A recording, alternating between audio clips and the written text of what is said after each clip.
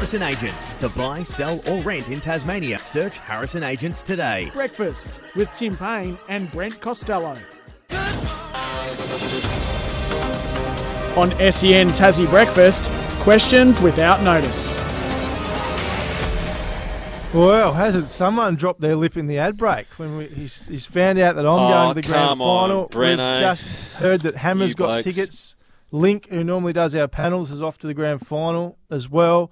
And old mate here has dropped the lip. I don't want to go. Yeah. Didn't I what say did you that say at though? the start of the Just show? Got me. Said I'm sure I could rustle up a ticket. You said, Breno, I hate to tell you, but if I wanted to go to the grand final, Mayonnaise I could get tickets right now. Who would be your first port of call? Who would it be to? That question without notice. Hendo. You'd go straight to Hendo. Okay. Anyway, questions without notice, mate. Come on. Let's go. Am I first? Well, you're first. Yeah, you're first. Okay. I'll see you at the grand final. Screen, right, Brent. If both are fully fit, who's the Jack Jumpers starting centre? Marcus Lee or Will Magnay? It's a very, very, very good question, Tim. Clearly, Marcus will start this Friday night, given Will is coming back from injury. We're not even sure if he's going to play yet. But the question you want answered is if they're both fully fit, and that's a really hard one to answer. Lee's your import, but Will's obviously a big-name Aussie player.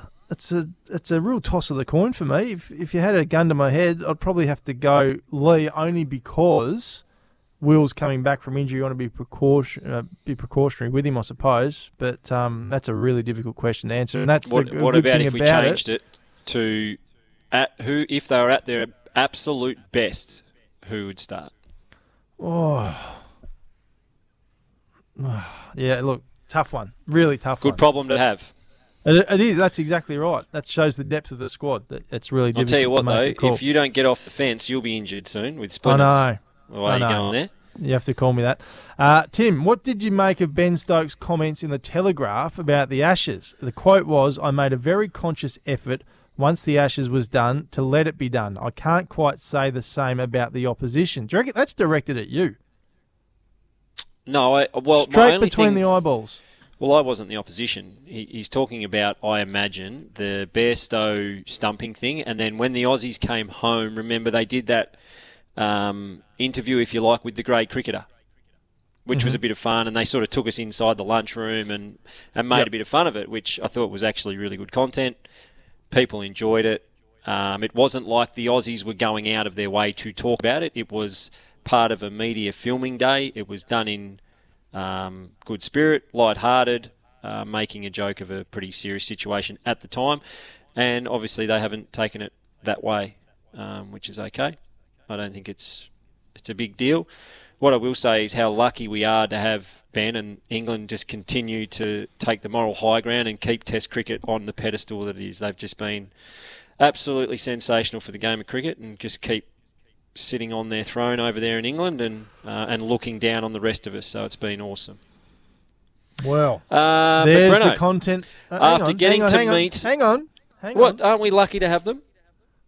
They are like the saviours of Test cricket, and they're the moral high ground crusaders. It's fantastic. I'm just checking my world clock here. It's 10 to midnight in London right now. Get that ready for about 6 hours, 7 hours let's time. Let's not stir them up socials. again. Hey, we're in the middle of questions without notice here, Brent.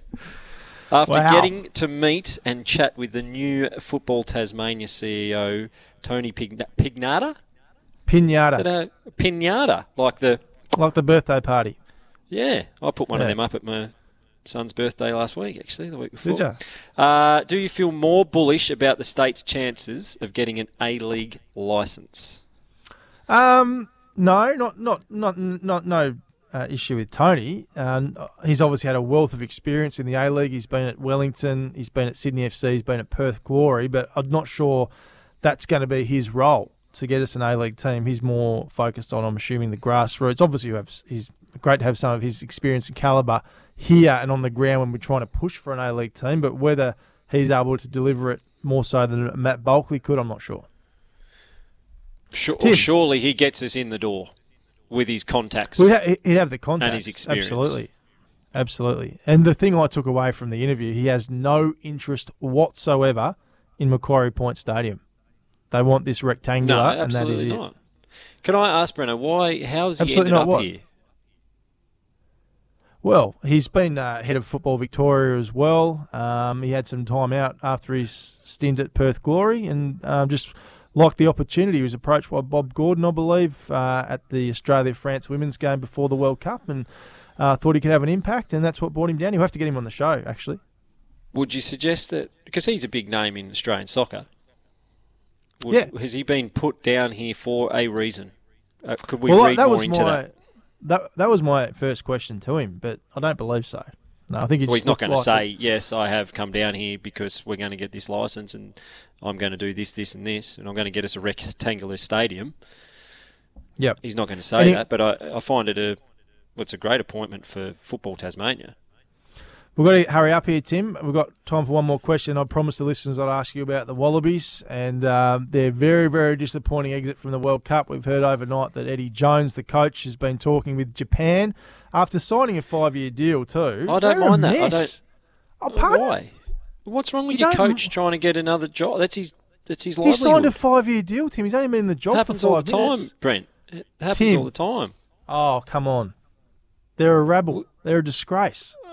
Well, I don't disagree with that. They're not playing all that well as a team, but I think there's some larger issues outside of the team. The administration and the game in general at the moment is not exactly flying, is it? But yeah, I have no problem with him having an interview with another team. Contracts are broken all the time in professional sport, in any profession. Obviously, he wants to sign up for a long-term deal to give himself security, and if we're silly enough to sign him up for 5 years, then great. Isn't this good to know, Hammer? Old mate, he's committed to the show, and if he gets a better offer, he's gone. That's nice. Well, Brent, I wouldn't be throwing any stones because I'm not the one that's moved radio stations in the last 6 months when you did get a better opportunity and you were under contract. So I'd be very careful where you're going with that.